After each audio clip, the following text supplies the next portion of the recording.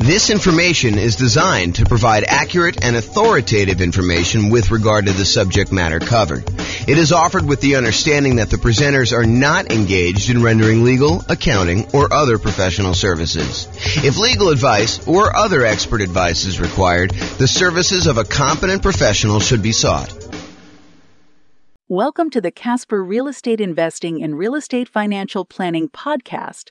Learn all about investing in real estate in Casper, Wyoming, with a combination of real estate financial planning and modeling with numbers specific to Casper, plus syndicated, more generalized recordings of live and pre-recorded real estate investing classes, not all of them specific to Casper.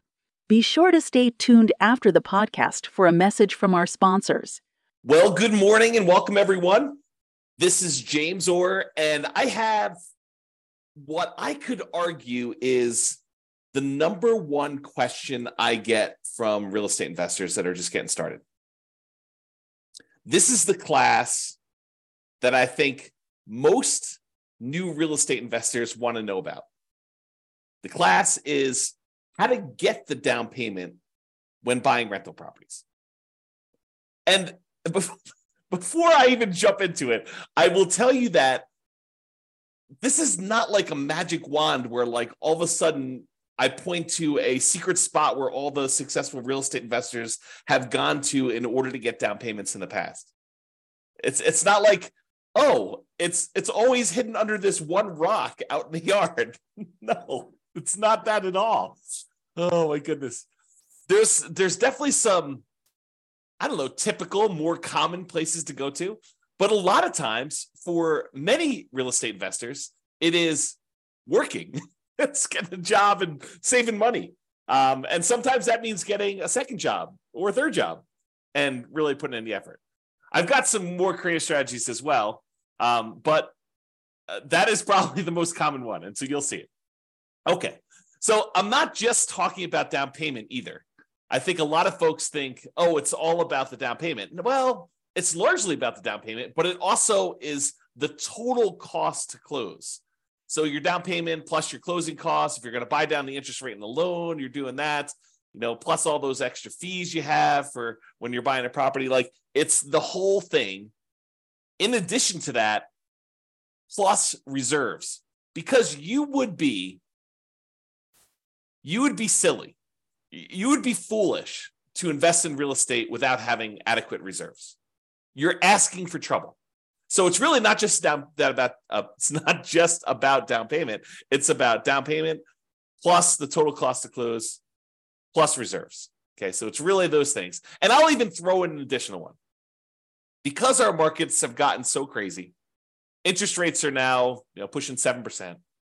And it is really hard, even with my 88 strategies for improving cash flow. It's still pretty hard to do this, especially when you're putting very little down. If you're going to do some type of like nomad strategy or creative financing strategy or something where you're trying to get in really, really light, it is really difficult in a lot of markets, not every market, but a lot of markets to achieve positive cash flow. So I'll even throw an additional part to this. It's not just about down payment.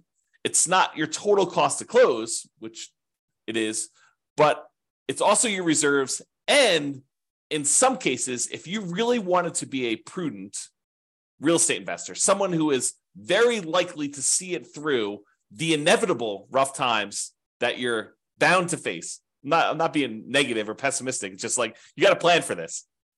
At some point walking down the street, your shoelace is going to come untied. That's just the nature of shoelaces. At some point in time, you're going to have your shoelace come untied. May not be every time you walk, may not be every week, may not be every month, may not be every year.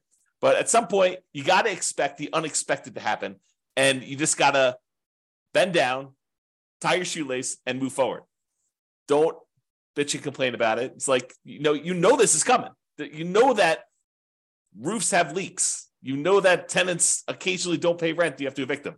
It's like, don't be surprised. These things happen, right? So kind of plan for those. All right, so what I was going to say, though, because I've gotten off on all sorts of tangents already, is it's not just about down payment. It's not just about the total cost to close, which is your closing costs and the down payment. It's not just about reserves. It is also about setting aside money to cover the total amount, the cumulative amount of negative cash flow you are likely to have on the rental property. And you can see this on the world's greatest real estate deal analysis spreadsheet. If you go into the overrides tab, it shows you how much cumulative negative cash flow you have on a rental property that you're considering buying. And what basically it's doing is it's saying, look, if rents are where they are right now when you buy the property, and rents are going up at whatever number you set in there, most of the time it's set to about 3%, then eventually rents kind of creep up, and your other expenses, taxes, insurance, maintenance, all those also creep up as well. But the thing that usually does not creep up is your mortgage payment. And so after a small enough period of time, usually a few years, although it can be longer depending on how bad your negative cash flow situation is, but after a certain period of time, usually rents creep up enough, and the expenses on the property, the taxes, the insurance, the maintenance, vacancy, whatever else you have got going on in there, that usually creeps up slower than the amount rent is going up. And eventually your negative cash flow goes away. So if rents are kind of creeping up slowly over time due to inflation, then usually the amount of negative cash flow you have eventually goes to zero. So for example, let's say you bought a property and had negative $200 a month cash flow. And the next year, rents went up by $50. And so the next year, I'm oversimplifying, but next year you only have $150 a month negative cash flow. And then the year after that, rents go up another $50. And that year you have negative $100 a month. And the year after that, rents go up another $50 and you only have $50 negative cash flow. And then the year after that, you have break-even cash flow because rents went up another $50. So you could actually sum up, $200 a month times 12 months, about $2,400. The next year, it's about $150 a month negative cash flow times 12 months, which is about $1,800. Plus the next year, it's about $100 times 12 months, which is about $1,200. The next year, it's $50 a month negative times 12 months, which is $600. And you can go add all those together and you get whatever the number happens to be, $5,000-ish or so. It's my guess, just based on doing some really, really, really rough math in my head. So if you were thinking about like saving up, where do you get this down payment from? It's not just down payment. It's the total cost to close, which includes your closing costs and your down payment, plus setting aside an adequate amount for reserves, 6 months of reserves, 12 months of reserves, whatever you believe in. If you're doing something really, really safe and secure, like a savings account, or if you're doing, I'm going to take this money or part of this money and invest in the stock market. If you're doing 12 months of reserves, like we'll talk about reserves in detail in the reserve section, but really it's that total cost to close plus reserves. Now I'm also telling you, if you really want to be prudent and you do have negative cash flow on your property, might not be the worst idea in the world to also set aside that $5,000 in advance that you could use in order to take the negative cash flow that you have from. And you could argue it's really the negative true cash flow, the negative cash flow you'd have after you take into account the benefits from depreciation, cash flow from depreciation. But I will do an entire class on this topic alone. Not today, because today is all about how do you come up with down payments. So we've covered this in a previous class, but this is really about down payments are really about reducing your need to have a down payment, period. And then also producing the down payment that you need in order to buy rental properties. So there are strategies, and we talked about this in the previous class a couple of days ago, and go watch the video on that, about how to go buy a property where you don't need a down payment at all the nothing down loan programs as an example, or maybe doing some creative financing stuff where you don't need as much down payment. So really there are strategies to reduce your need for down payment, which is not what we're covering today. We covered that previously. And then all the strategies for producing the down payment, which is what we plan on covering right now. And as a reminder, we've been focusing in on this down payment thing because that's the class topic, but you still need to have good credit. You still need to have good income. You still need to have low or no other debt to support the loans, with very few exceptions. So realize, while we're talking about strategies to reduce your down payment in the previous class and strategies to produce a down payment, those are really only part of the overall equation for you being able to get the loan. You need good credit, you need good income, you need low or no other income, no other debt in order to support the loans, with very few exceptions. The exceptions are things like creative financing and stuff. All right. So any simpleton, any fool could find a reason why, that strategy won't work for me. I'm going to go through a list. I don't know, it's probably about 10 different strategies for coming up with down payment. And you're like, that's silly. I can't do that. I don't live in a city where that's even possible, or I don't have the ability to do that, or I'm already working 60 hours a week, or, input whatever reason, your excuse for not doing the things that I'm going to suggest you're doing.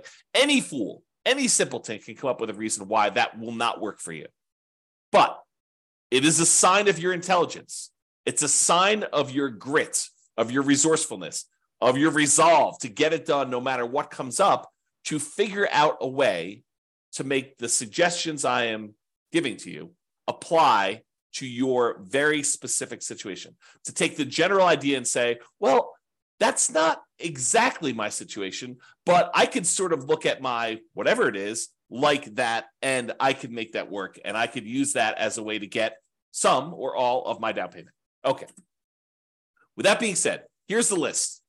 And this is the whole list, but I've got slides for the overwhelming majority of these. And in my opinion, these are in the order of the worst. Do not use this sort of strategy to the best, which is sort of like probably my favorite. And you could argue, this one's probably a little bit higher than this one in certain situations, or this one's a little higher than this one. But overall, I'm going to tell you the list of different ways to come up with down payments, the sources of down payments, and I'm going to give you my least favorite, the one that I probably hope and wish and pray that you do not use first. And then I'll go down the list and you can decide what you want to use from the list. Okay, so the first one is investment cards. And I use that in quotes because what I'm really talking about are credit cards. Now, I don't have a separate slide on this, and it is not something I would normally recommend, but I have personally used this strategy before, and I know a lot of other real estate investors have used this strategy, and it's probably a pretty risky strategy, but this is the basic idea. You could, in theory, and in practicality, but it's hard to do in practicality, you could use your credit card in order to go buy a property. If you have a big enough credit line, you could actually buy your property with the credit card, which is what I did, but I'm not suggesting you do that. You could, in a more creative way, use your credit card in order to come up with a down payment for a property. And I'll show you the kind of workaround for this, because it might be really, really hard for you to, write yourself a check from the credit card. Use your credit line and then deposit that in your bank account, let it season for however long the lender requires that you season that down payment money before you can actually use it to do it. But then your balance on your credit card is really high and the monthly payment on that credit card is really high. So you got to still be able to qualify for buying the property with this extra balance on there. So it's really difficult to do. But one way that you could do it without having to write yourself a check and do that is, if you think about it, you have your normal living expenses. And you could, not that I'm recommending you do this, but you could decide to put all of your living expenses, every time you go get gas or groceries or whatever it is, on the credit card, and save the cash that you would otherwise be using to pay for those things. Keep that in the savings account that you plan to use for your down payment, and slowly over a month or 2 or 3 or 6, use your credit card to pay all of your personal expenses. And even as I say this, I'm cringing telling you this. But again, we're starting with the worst strategy, okay? But you could go ahead and put all of your personal expenses and all your bills and everything else on your credit card. Let your credit card balance sort of build up. Let your savings of the money that you would otherwise normally spend on all this other stuff kind of build up, and then use that savings account money in order to put a down payment on a property in order to do that. And I will tell you, this is my least favorite strategy. I'm reluctantly even telling you about it because I do not recommend it. Okay, that being said, the next one of all the worst strategies you could possibly do, oh my gosh, because the credit card one was not bad enough. This is the next best one step up from using your credit cards. Oh my goodness. The next step up from using credit cards is if you have other rental properties and the tenants have given you security deposits, and in your state or your city, because there are probably laws for both, you are allowed to do this, because in some you are not allowed to do this. I'll give you an example here when we get to the slide. You could use the security deposits from your tenants to be able to go ahead and use that as a down payment to buy your next property. Again, not my favorite strategy. It is the second worst on the list, but in some really unusual cases, if you're short $1,000, $2,000, $10,000, and you have that sitting in a security deposit account, and the deal of a lifetime comes along, and you have other reserves that are much more painful for you to get at. There's a whole bunch of like caveats I'm adding to this, right? I'm trying to paint a situation where I could sort of, in my mind, justify doing this. I personally have never done this, but you could go ahead and justify. I've done the credit card one, but I've not done the security deposit one. But you could justify taking some security deposits and utilizing that as down payments. We'll talk about that as a strategy. The next worst one, like slightly less worse than the security deposits and better than investment credit cards, is maintenance reserves. So as you own a bunch of rental properties, you should be setting aside money for maintenance on the properties. You know it's coming. We talked about this at the beginning. I mean, you know roofs are going to go bad. You know that you're going to need a plumber at some point. You know that you're going to need to replace flooring. You know you're going to need to upgrade a kitchen at some point in time. You know the HVAC system's going to go, the AC unit, the furnace. All those things are the water heater. All those things are going to go out at some point. And so you should be, like we do in deal analysis, you should be setting aside money each month to plan for those maintenance reserves. And sometimes you get lucky where you'll have a tenant that's lived in a property for 10 years and, knock on wood, nothing breaks. And so you have this account balance that is growing for a property that you own. Maybe even more than one property, 5, 10, 15 properties, 20 properties. And that maintenance reserve account starts looking really attractive because you've got $5,000, $10,000, $15,000, $50,000, $100,000 sitting in this maintenance reserve account for the maintenance on all of your different properties. And you may be very tempted at some point in time to go tap into that maintenance reserve and use that for down payments. I mean, you're taking a risk because you're deciding to use that maintenance money when the roof could be due. But if you have a bunch of reserves and you have a bunch of maintenance reserves and you have access to money elsewhere, if really things got rough, you've got your separate IRA or 401k, or you've got $200,000 on your credit line, which I'm not recommending you do this, but if you have like access to reserves and maybe mom or dad said, hey, listen, if you ever need money, I've got about $500,000 if I, that's purely liquid, that if you needed help, we could step in and assist you, because we are very pro you doing this real estate thing. But if you want to do it on your own, do it on your own. But realize that we're here with a backstop of $500,000. Not everyone's got that, right? So you have a backstop in case the maintenance comes up once you've tapped your maintenance reserves to use as down payment. Again, this is like the low end of the list, not what I would recommend. Okay. The next one up on my list, which is a little bit more reasonable, is property equity. Tapping existing properties that you have, use equity in order to buy properties. And, people are like, why is that so low on your list? I mean, it's right above maintenance reserves.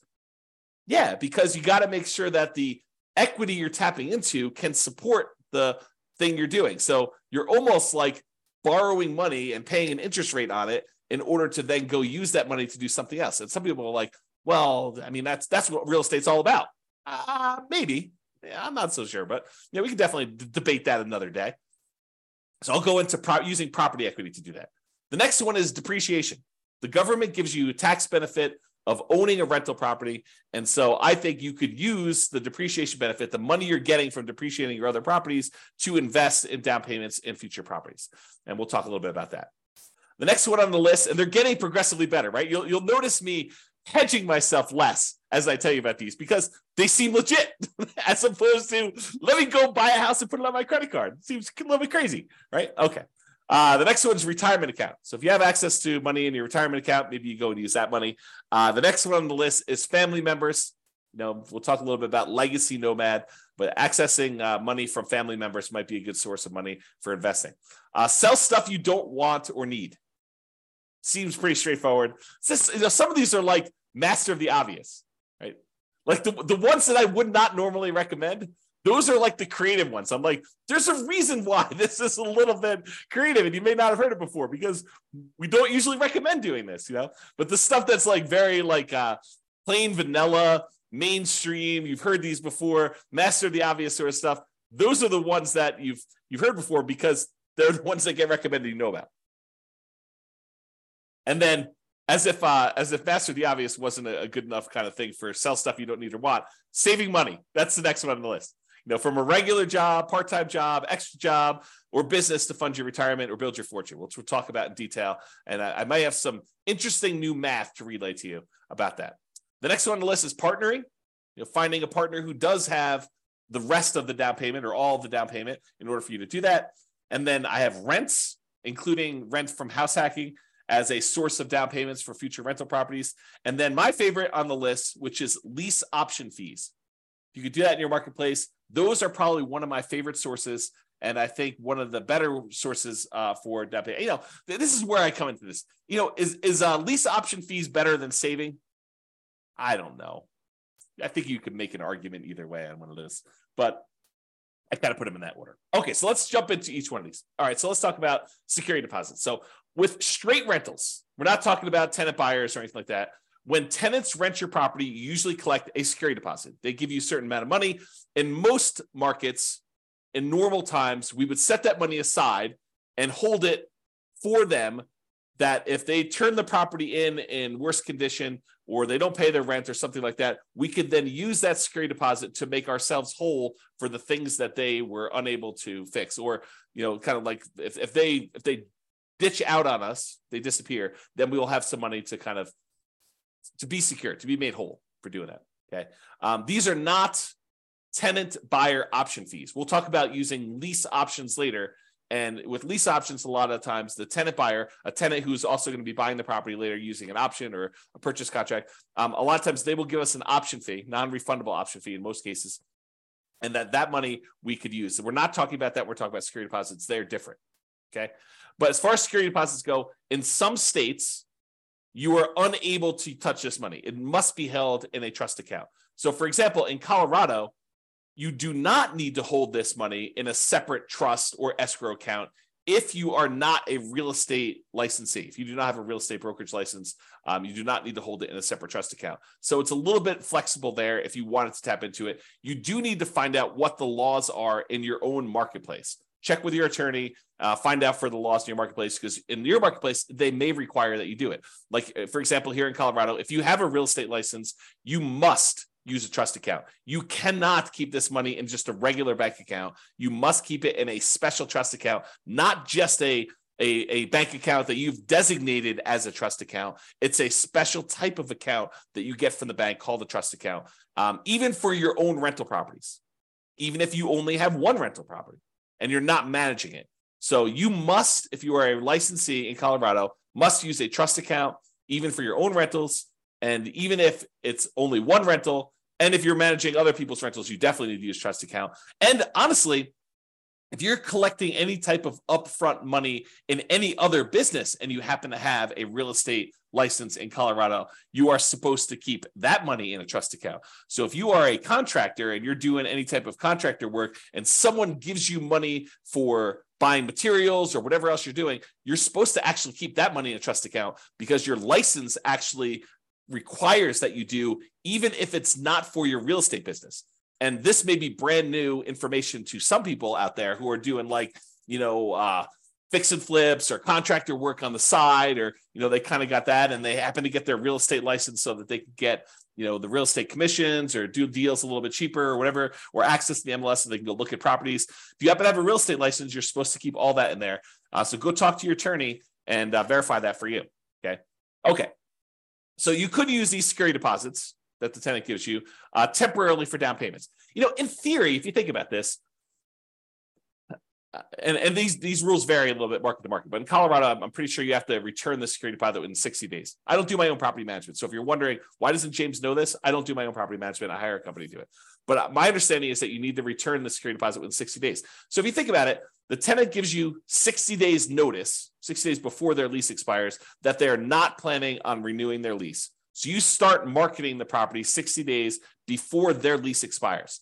Ideally, you find a tenant to replace them in the 60-day period before their lease expires, that they will then, the new tenant will then go into the property, within a day or two of them actually exiting the property on their lease. Okay.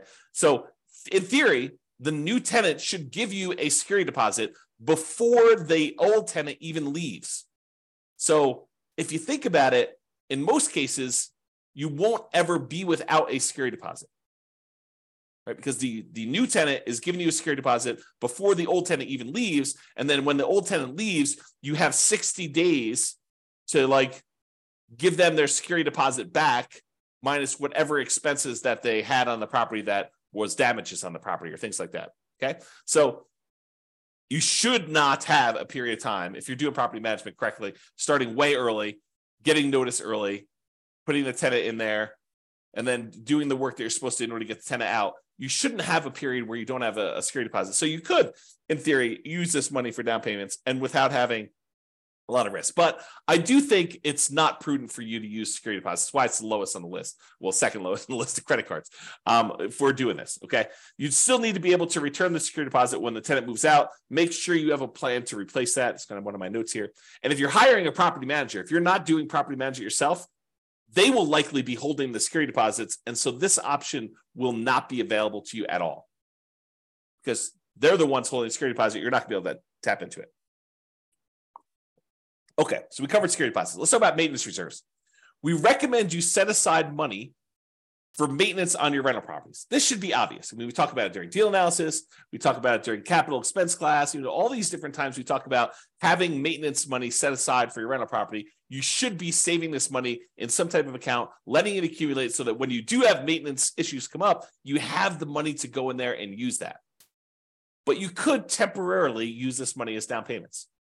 You've been saving up down payments using traditional savings, and you're very close. But the deal that you really, really want just came on the market, and you're $5,000 short. And you have, $50,000 in credit line in your credit card, and maybe $100,000 in your retirement account. So you have money elsewhere that you could use, but it's painful money to get at. And you've got this money sitting in your maintenance account that is not being used. You could temporarily, I think, tap into the maintenance money that you've set aside, knowing full well that if a real maintenance issue came by, you have your credit card, you have your retirement accounts, you could ask mom and dad, you have some other sources. But this is a way for you to, for a very brief period of time, you should not live in a state where your maintenance reserve is zero because you're constantly spending it on down payments. But you could temporarily do that, in my opinion. You decide whatever's right for you. You still need that money set aside for repairs. Another reason why new construction, lower repair need properties, because everything is brand new, everything's at the beginning of their life cycle, might be slightly better, especially for nomads early on, because you're less likely to need that repair money, and you can get your reserves, your maintenance reserves kind of can build up over time. So it's sort of like a plus in the column of buying new construction properties, as an example. All right, so that's maintenance reserves. Property equity. Oh, I just made a mess. Whoops. Let me get tissue here and wipe up the water I just spilled on my desk. Okay. There we go. Property equity. If you have other rental properties, or other properties in general, but rental properties I think is a pretty common one. If you have other properties and you have equity in those properties, you could do a cash out refinance to pull money out to then use for down payments on future properties. And the general rule is, and these can change, so check with your lender. Don't say, James told me it's 20%, so I want the 20% deal James told me about. No, your lender sets the rules. These rules can change over time. Okay, so the general rule is you need to have more than 20% equity for owner-occupant properties, for properties that you're living in order to be able to do a cash-out refinance. So if you don't have at least 26%, probably like 1% for some closing costs, the fee for doing the cash out refi, and 5% to basically pull out. You may not want to even bother. Are you going to do a cash out refinance for 1% of the property? Probably not. You're going to do a cash out refinance for 2%. I mean, even 5% seems a little bit low. But if you start building up some significant equities in properties, you owe 50% loan to value, and you can go all the way up to 80%. That seems pretty significant, where you might want to tap into that to be able to do it. So for owner-occupant properties, you could borrow up to 80% loan to value. You have to have greater than 20% equity if you think about it that way. Or for investment properties, when you're doing cash out refinances, usually it is up to 75% loan to value with 25% of equity. So you can borrow up to 75% of the value of the property. So if you already owe 50%, you're going to do a cash out refinance, you could borrow between 50 and 75. A lot of times you're redoing the whole loan unless you do a HELOC, but you'll access that money by doing it. Now realize, if you're borrowing, especially when you're borrowing smaller and smaller amounts, the cost to access this money could be very high compared to the amount of money you're getting out. And I'll try to give you an example of this. So imagine for a minute that you have an owner-occupied property that you're living in, and you have let's use actual numbers. So it's a $100,000 property, try to make the math easy for you, and you owe $75,000 on it now. Okay, so you owe $75,000 on a property that's worth $100,000. You could technically do a cash out refinance and get up to 80% loan to value, which means you could borrow up to 80%. So there's about $5,000 of equity that you could tap into. But what does it cost you in order to access that $5,000? Well, you'd have to refinance the entire loan. The $75,000 loan would go away and you'd get a new $80,000 loan. Well, what might it cost you to do an $80,000 refinance? Maybe a point. It could be, flat fees. It could be, $800, $1,200, $1,500, depending on which lender you're using. But a lot of times the lenders will say, the rate for doing this loan is whatever it is, 7.5% for cash out refinance, because the rates are usually a little higher, but it might be 7.5% interest rate if you pay a point. If you choose not to pay a point, it could be 7.875 or 7.625. It could be a slightly higher interest rate if you choose not to pay a point. But what is a point? How much does a point cost?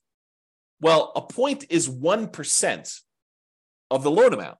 And so if you're doing an $80,000 loan, 1 point of that, if my math is right, 10% would be $8,000. So 1 point would be $800. So it might cost you $800 to do a loan to get $5,000 out. And you're not even getting the $5,000 because that $800 needs to come from that. So you now just paid $800 to get $4,200.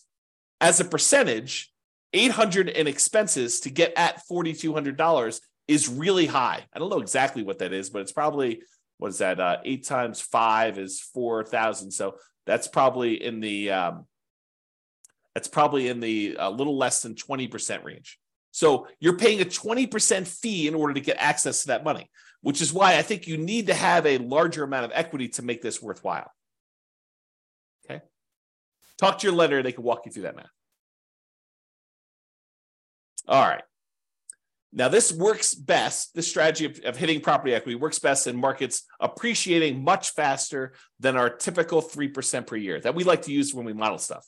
Okay. So if you're in a market that's fastly appreciating, this could be a strategy that you will look to more often than not. And realize the other thing is when you use your property equity, the money that you're taking out, you're paying interest on that because you borrowed it from another property. So you're paying 7% or 7.5%, if you use the example I just did, to access that money. It's 7% on all the money that you used to have in there, the 75% that you refinance, plus now 7% on the $5,000 that you borrowed. So unless you're getting greater than a 7.5% return on the money that you're investing the thing in, and ideally cash now money that's going to be able to make that monthly payment, then this is probably not a good thing for you to do.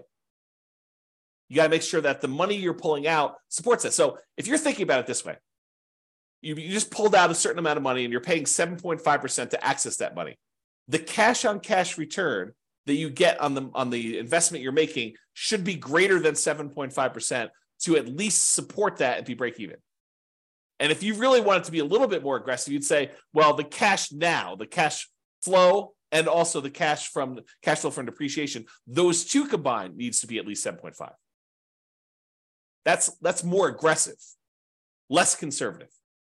Think of it that way. Okay.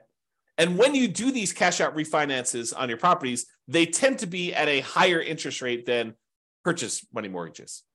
They tend to penalize you a little tiny bit on the interest rate when you do cash out refinances. So it tends to be a little bit higher. So if you actually had a really good loan because you bought the property a couple of years ago, let's say you have 75% loan to value and it was at 4%.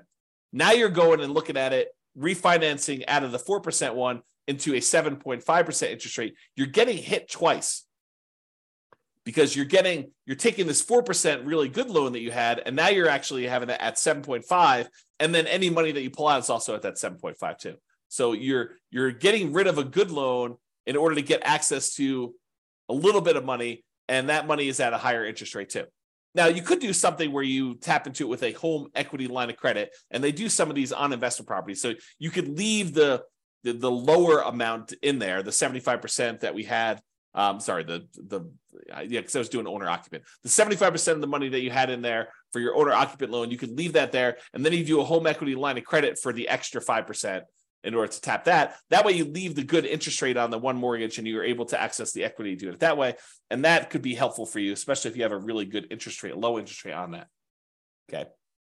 Now, I don't usually recommend this strategy if you have a tenant buyer in the property and you are using like a lease option exit, like a lease option or lease purchase to kind of get out of the property, because that equity is sort of spoken for, especially if you've gotten a non-refundable option fee and part of that is actually being used somewhere else.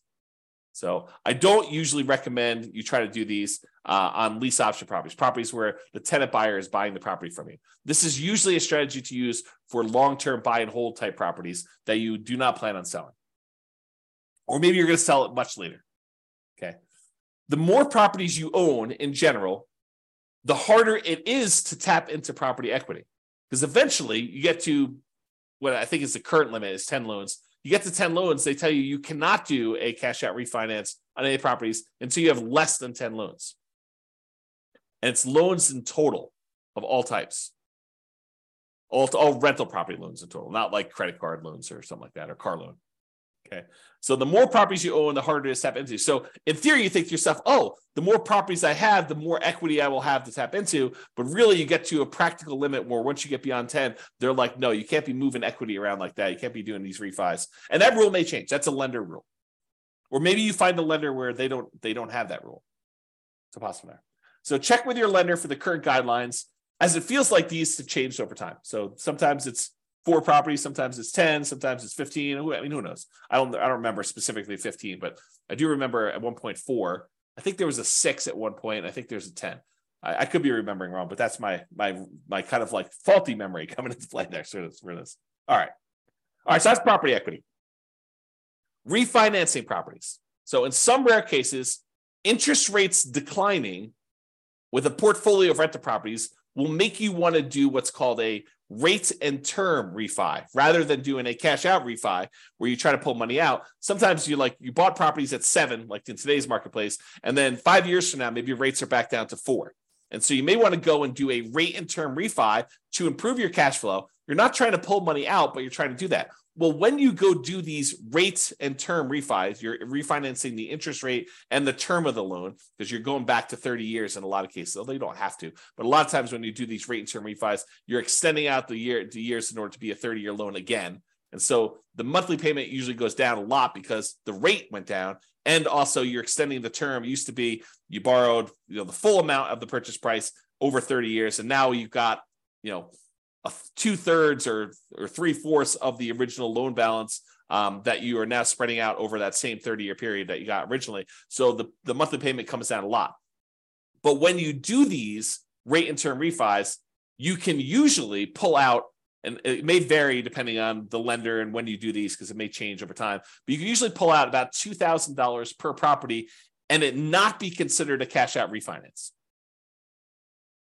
So usually if you pull money out of a property, it's considered cash out refinance. You get hit with that penalty to the interest rate and you're limited by that loan to value number there. But if you go in there and you say, look, I want to do a rate and term refi, and they allow you to be not perfect.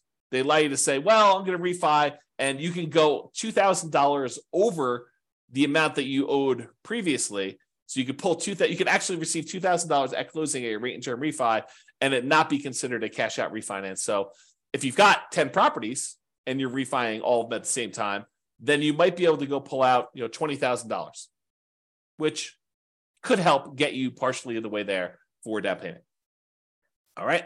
Again, this is an uncommon situation, but I want you to be aware, especially since we're in a high interest rate environment now, and many years from now, not 6 months from now, probably, but 5 years from now, we may see interest rates decline back to be 4%. Who knows? I mean, they could go up higher from here.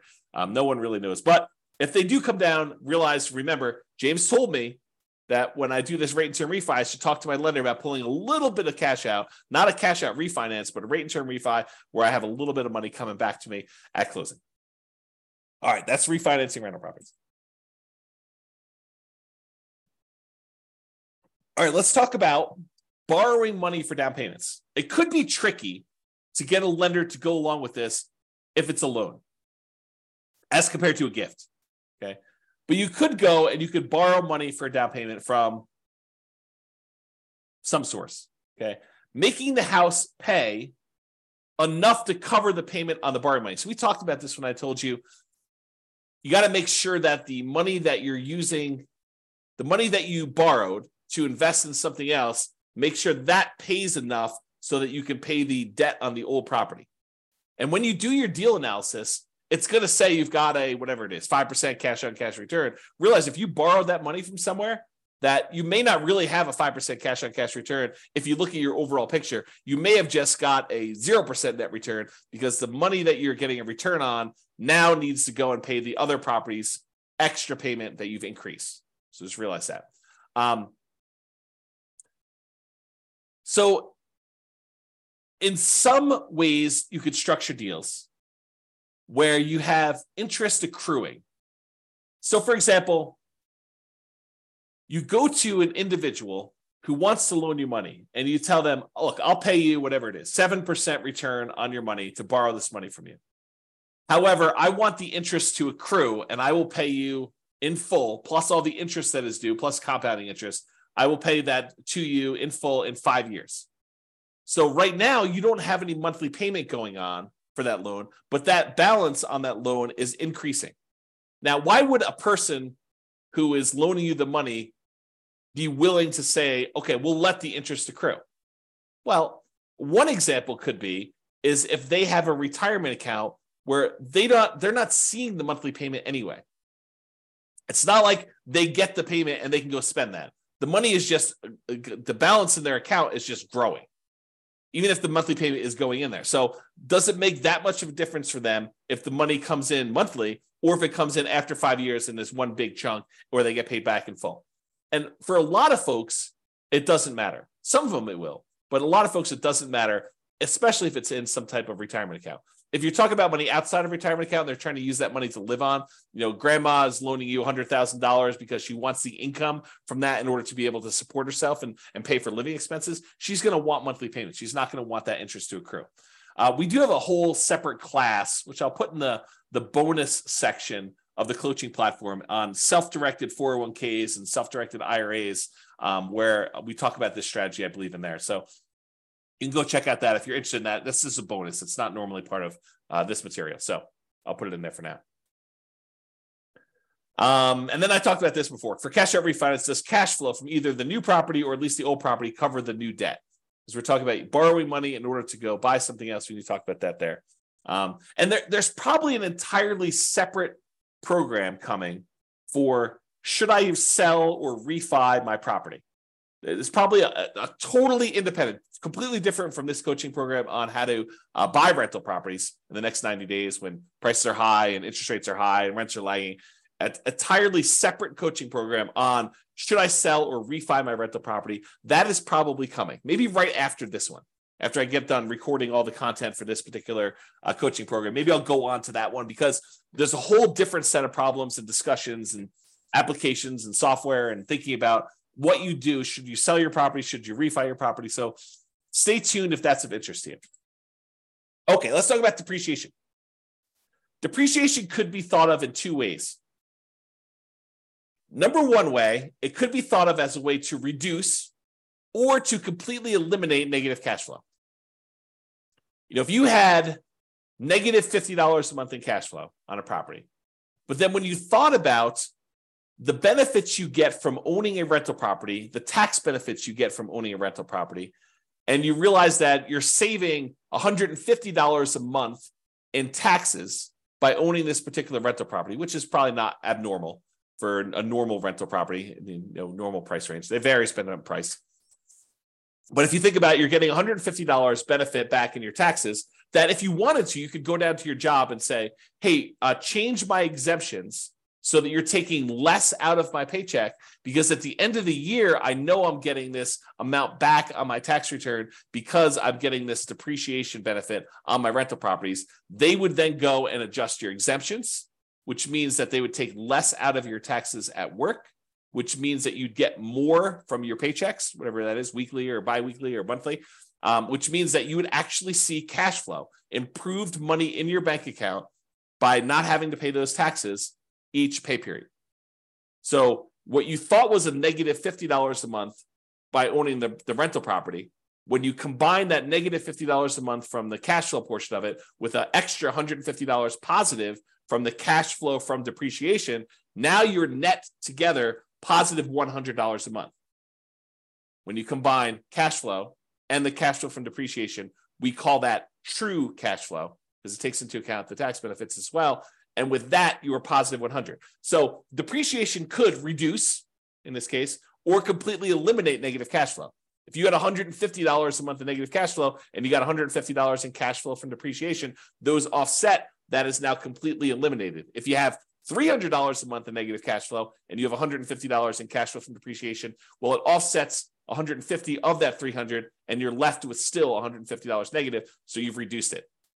Okay. This tends to be how I usually talk about it for deal analysis, especially for nomads. And when you're living in the property as an owner-occupant, you do not get depreciation. Depreciation is only on rental properties. But when you convert a property that you are living into an investment property, then you get to take depreciation on that, and that starts. So it doesn't count while you're living in the property, unless you've got roommates. Your roommates are paying you, and then go talk to your tax advisor about how you can offset some of that with depreciation, not all of it. But this tends to be how I discuss this when I talk about deal analysis, especially for nomads. However, it could be a totally different strategy. You could think of this in a totally different way. Instead of taking that $150 a month you are getting from cash flow from depreciation, you could say, hey, I'm not thinking of that as offsetting or improving on my cash flow. What I'm thinking about that is at the end of the year, I'm going to get $150 times 12 months or $1,800 if my math is right. I'm going to get $1,800 at the end of the year, which I could think of as forced savings toward my down payment on my next property.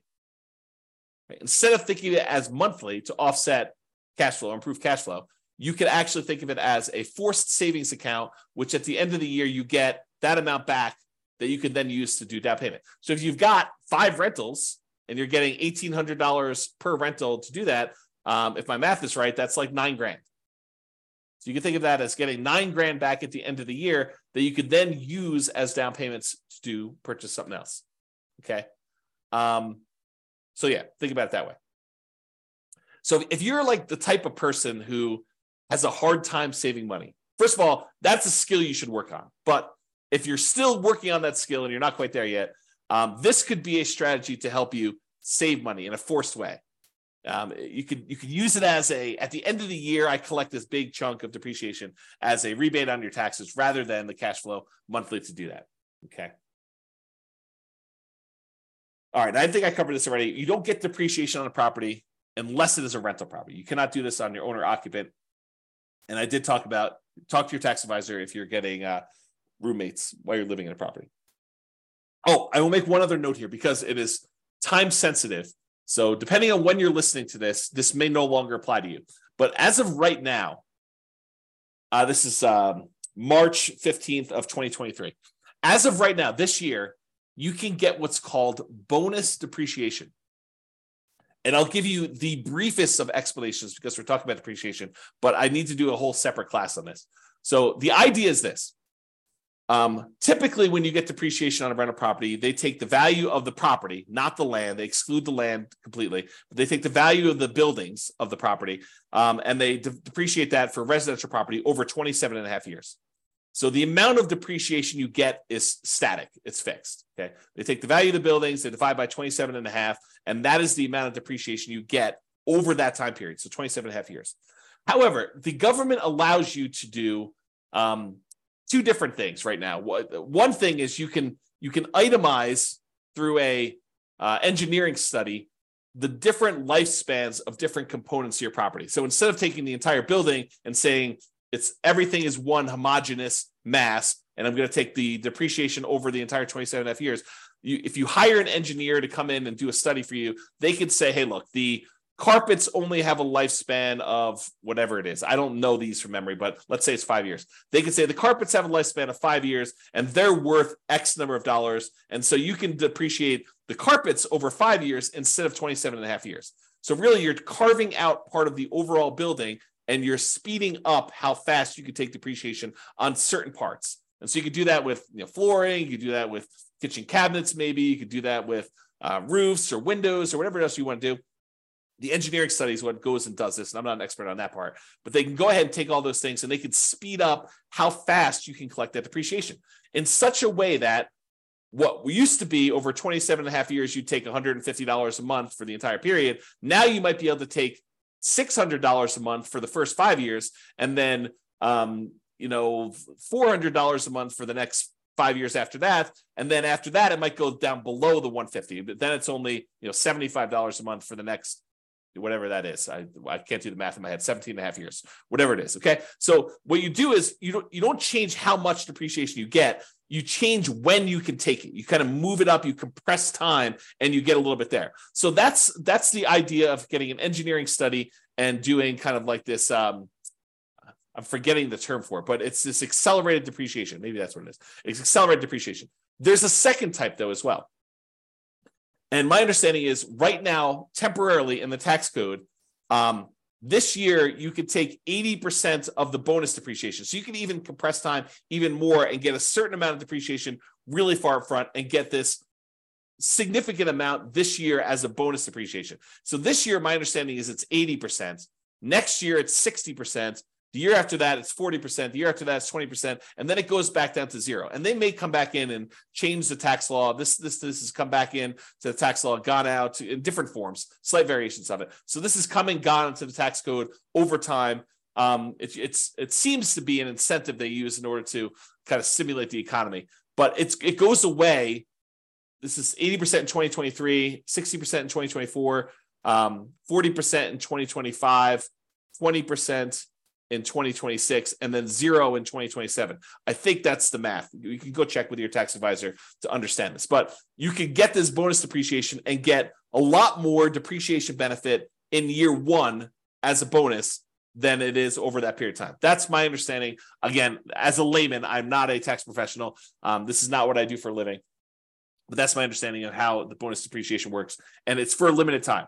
So if you buy properties this year, you get the 80% bonus. If you buy it next year, you can only get a 60%. If you only get a 40%, you only get 20%, you only get a zero.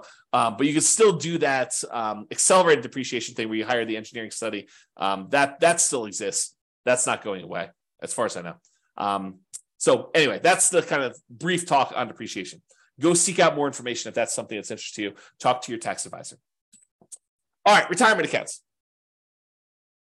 So your retirement accounts and other people's retirement accounts as partners could be a source of down payments for you. You could use some of the money from your retirement account to fund your retirement, basically buy rental properties. You could change asset classes from investing in stocks or bonds or CDs to real estate.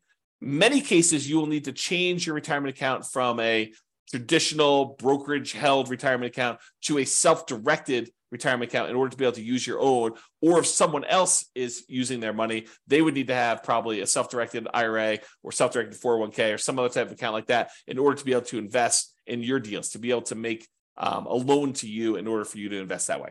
Okay. So in some cases, it may even be worthwhile for you to pay the penalty to access the retirement accounts. Imagine you have just a ridiculously amazing investment property that you really need extra money in order to tap into. And the penalty for accessing your retirement accounts is 10%. So you'd have to overcome the hurdle of paying the 10% penalty plus whatever makes sense for you to get on the deal itself in order to do that. But in some cases, the real estate deals can be so good that it might be worthwhile doing that. Okay. All right, family members. And I have a little note in here about legacy nomad, but going to family members might be a source of down payments for some people. Not everyone has family that is willing to do this, but a lot of people do. If you share your nomad vision or whatever investing strategy vision you have with your family, your parents, your grandparents, your kids in some cases, this is especially interesting if it's already known that your kids are going to have to support you in retirement. This may be a way for them to reduce the need for that support by helping you with a down payment to do the strategy. So imagine for a minute that you finally learned about this idea of doing this nomad strategy where you buy a property with little down payment, you move in there, you live there for a year, then at the end of the year, you convert that property to a rental and you repeat this process until you acquire enough rentals where you're able to do this. Well, if your kids know that they're going to need to support you in retirement anyway, and you come to them and say, look, I have $10,000 in savings. I'm going to need $25,000 total in order to be able to buy this particular property, to move in, live there for a year, and then I plan on converting it to a rental property. And you explain to your kids, look, if you gift me $15,000 today, maybe even you put them on title, talk to your attorney about whether this makes sense to put them on title or not, but you're going to go move into this property. You're going to live there for a year. You're then going to convert it to a rental. You're going to use the income that you produce from that rental property to help support you in retirement. And then when you pass on, they will inherit this rental property. They may say, that sounds like a pretty good deal. Here's $15,000 today, and hopefully I won't have to support you as much in the future. That's the thought process. Okay.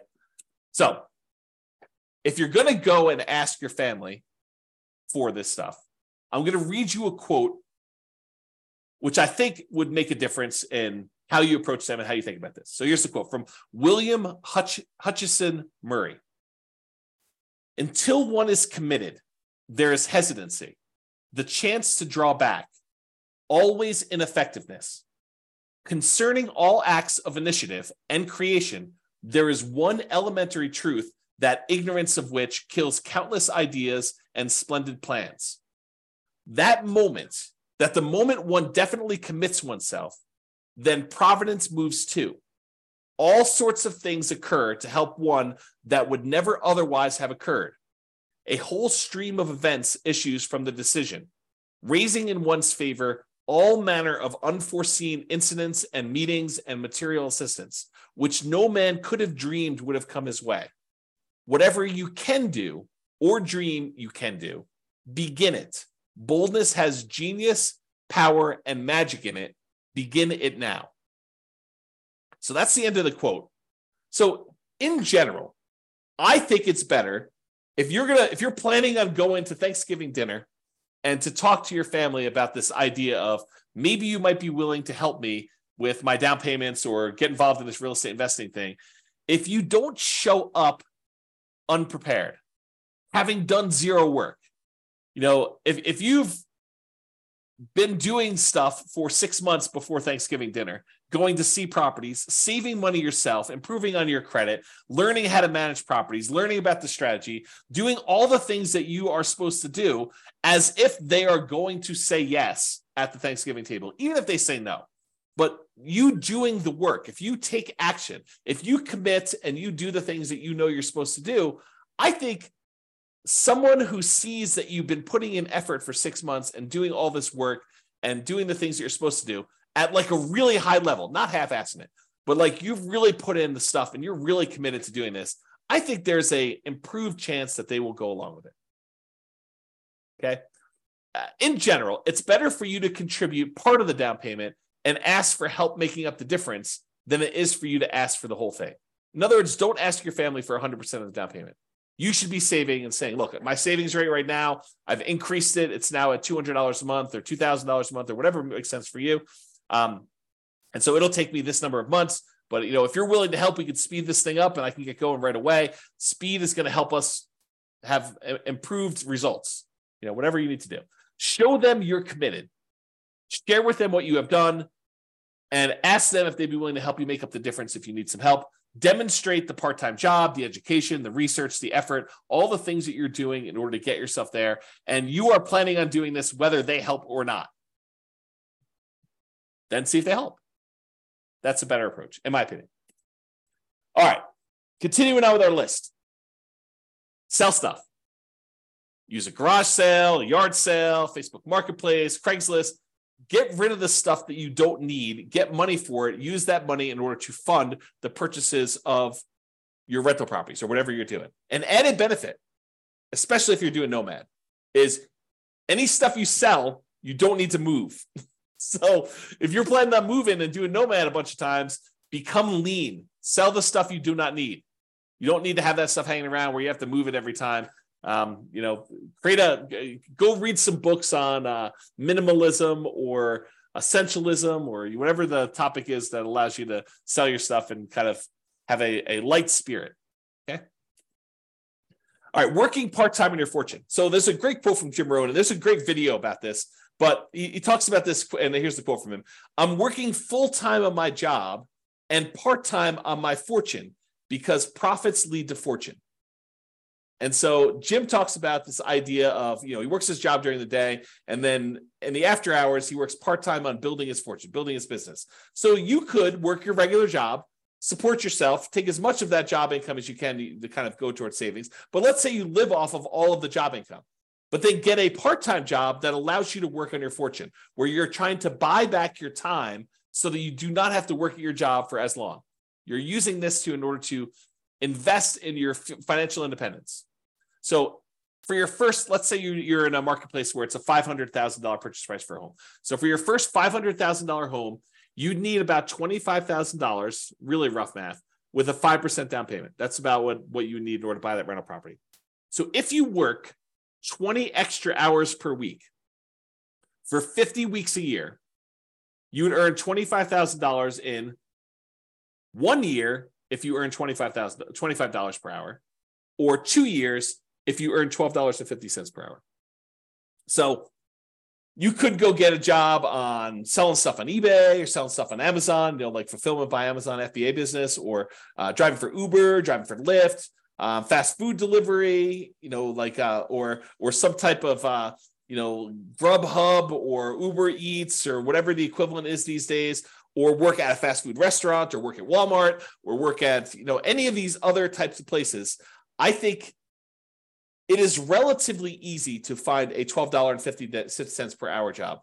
Heck, I think my burrito place is hiring at $16 an hour now. Like the burrito, the Qdoba burrito place that I eat at lunch at, I'm pretty sure they're hiring at $16 an hour locally for me.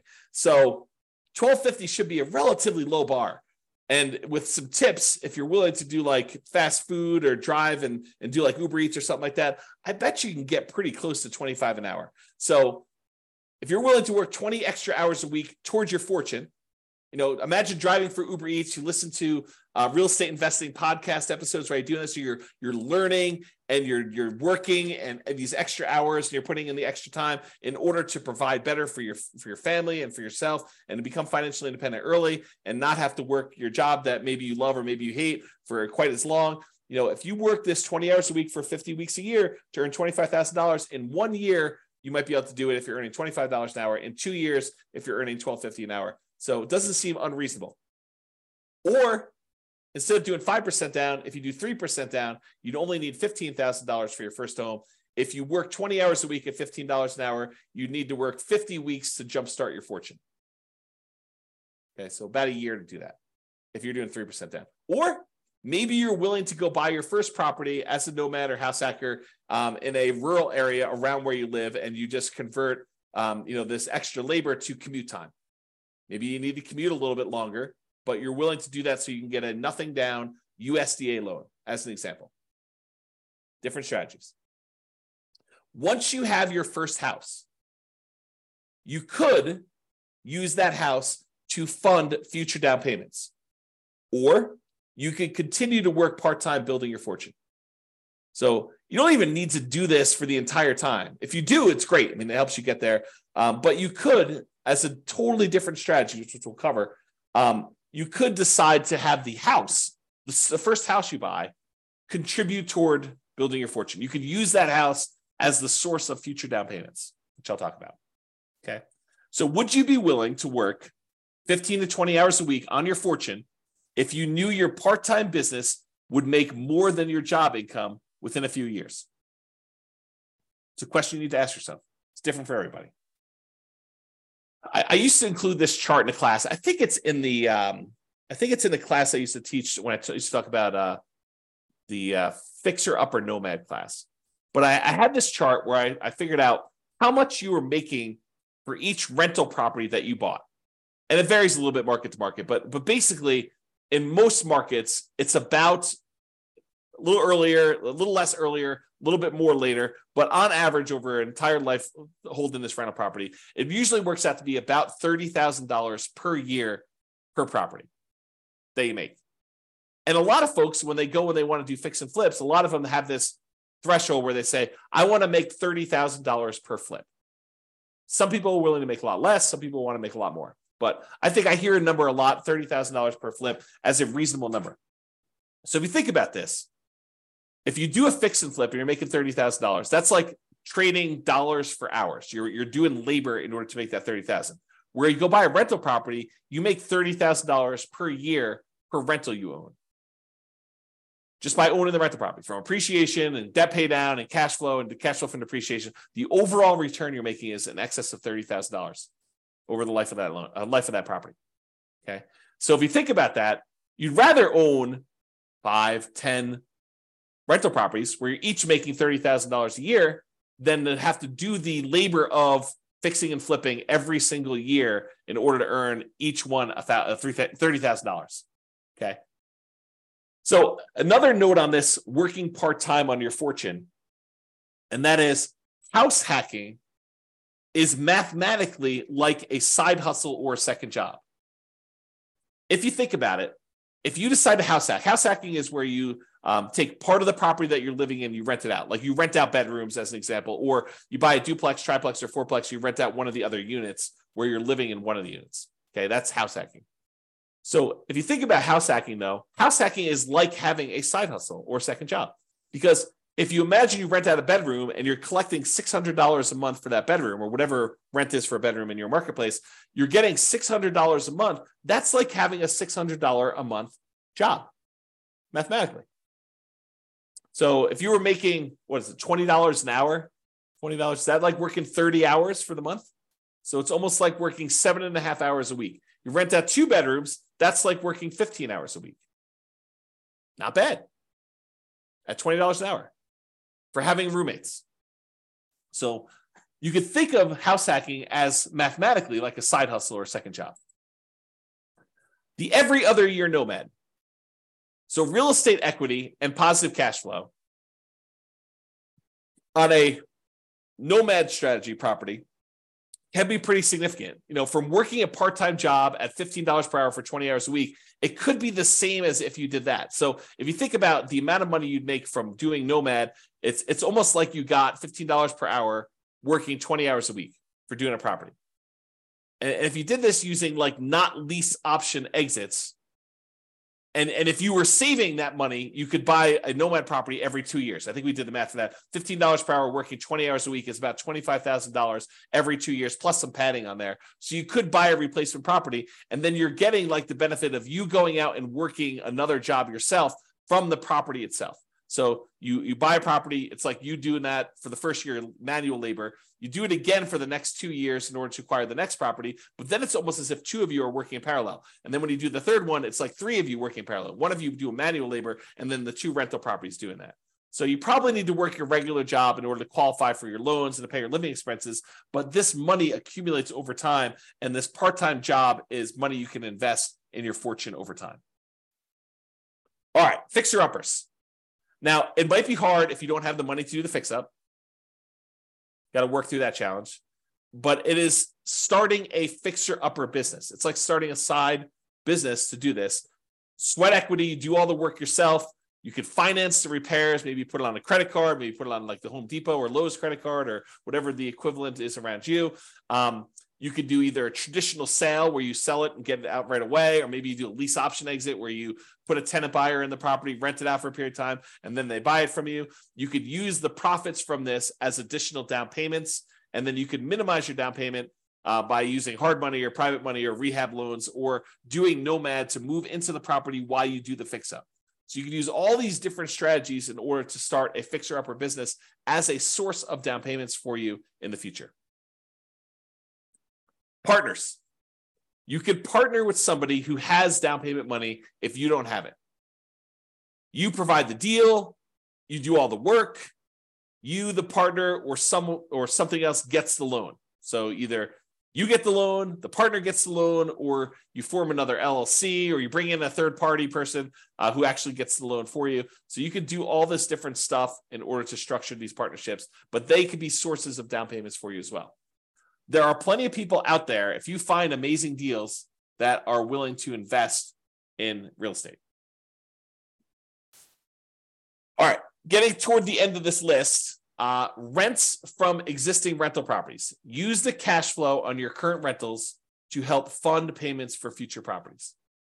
House hacking and getting roommates to help offset your current housing expenses can also be the source of down payments for this. So remember, house hacking is mathematically like getting a side hustle or an additional job. You just use the money from anything you're house hacking with in your current property you're living in, plus any of the rents you've got coming in from any of your rental properties that contributes, raises your savings rate so that you can end up acquiring properties faster and faster over time. If you've seen me do a lot of this analysis, you'll notice a lot of times saving for the first property is the longest period of time. Then once you get that first property, the period to save for the next one tends to get sped up a little bit because you've got extra income coming in from this rental property to help offset that.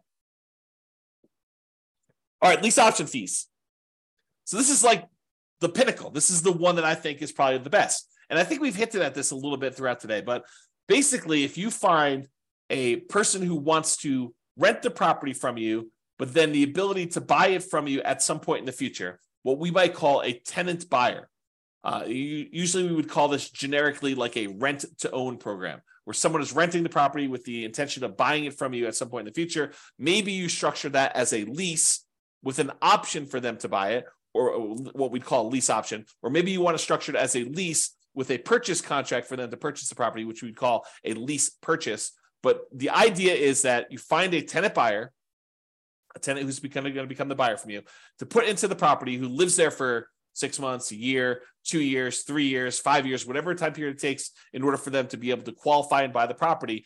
You could structure these in such a way that they give you a non-refundable option fee, and it's completely negotiable. It could be refundable, but in most cases, it's a non-refundable option fee for them to be able to buy the property. And it's also very negotiable as to how this applies, but in most cases, we would apply whatever option fee they give us toward them purchasing the property.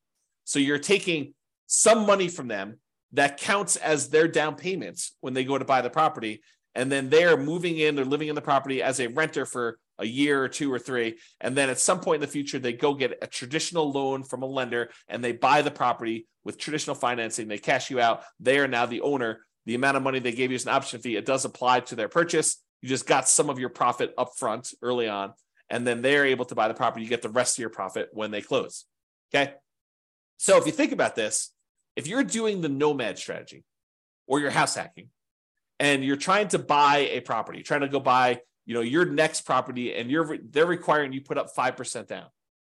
Well, if the property you're currently living in that you plan on converting to a rental, if you say, look, instead of converting this to a rental, I'm gonna try to find a tenant buyer who wants to ultimately rent this property and then eventually buy it from me.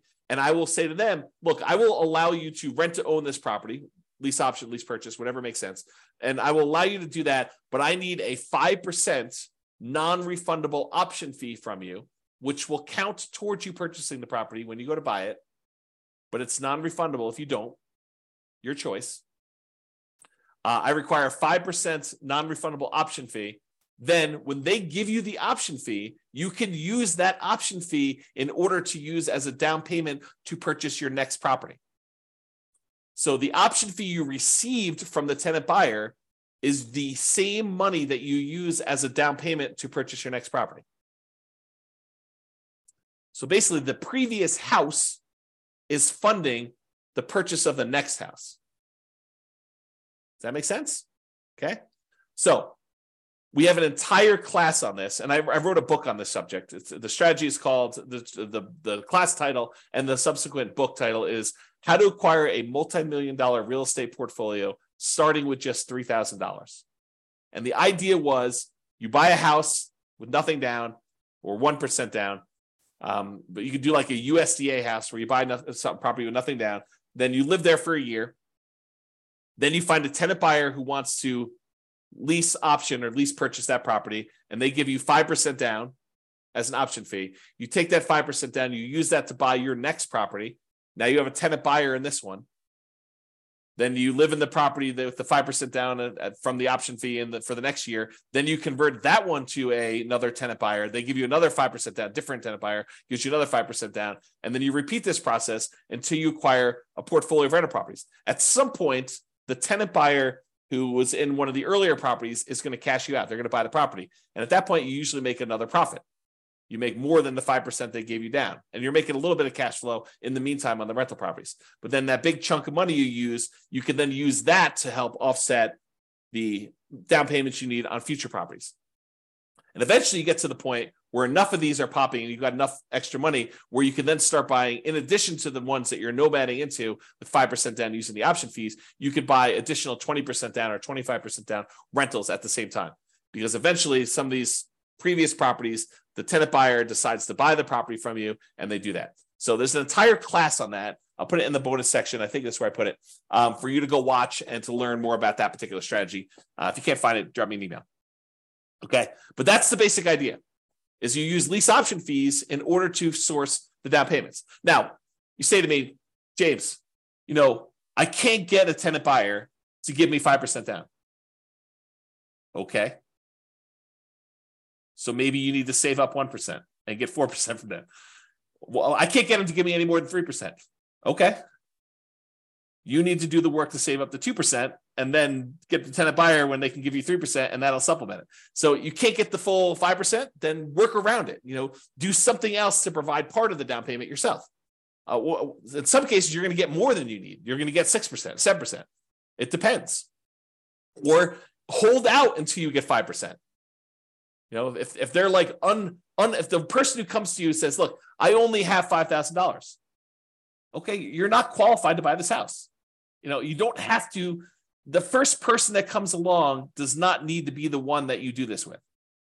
You might need to market your property for a month or 2 months or 3 months or 6 months or wherever long it takes in order to find someone who has the amount of money that you can use in order to buy the next property. Okay, so just realize that might work that way, which leads me to my next thing, which is my second to last slide. You may need to combine several strategies. You decide to do a 15% down non-owner occupant loan, an investment type loan. Maybe you're able to find a tenant buyer with 5% down.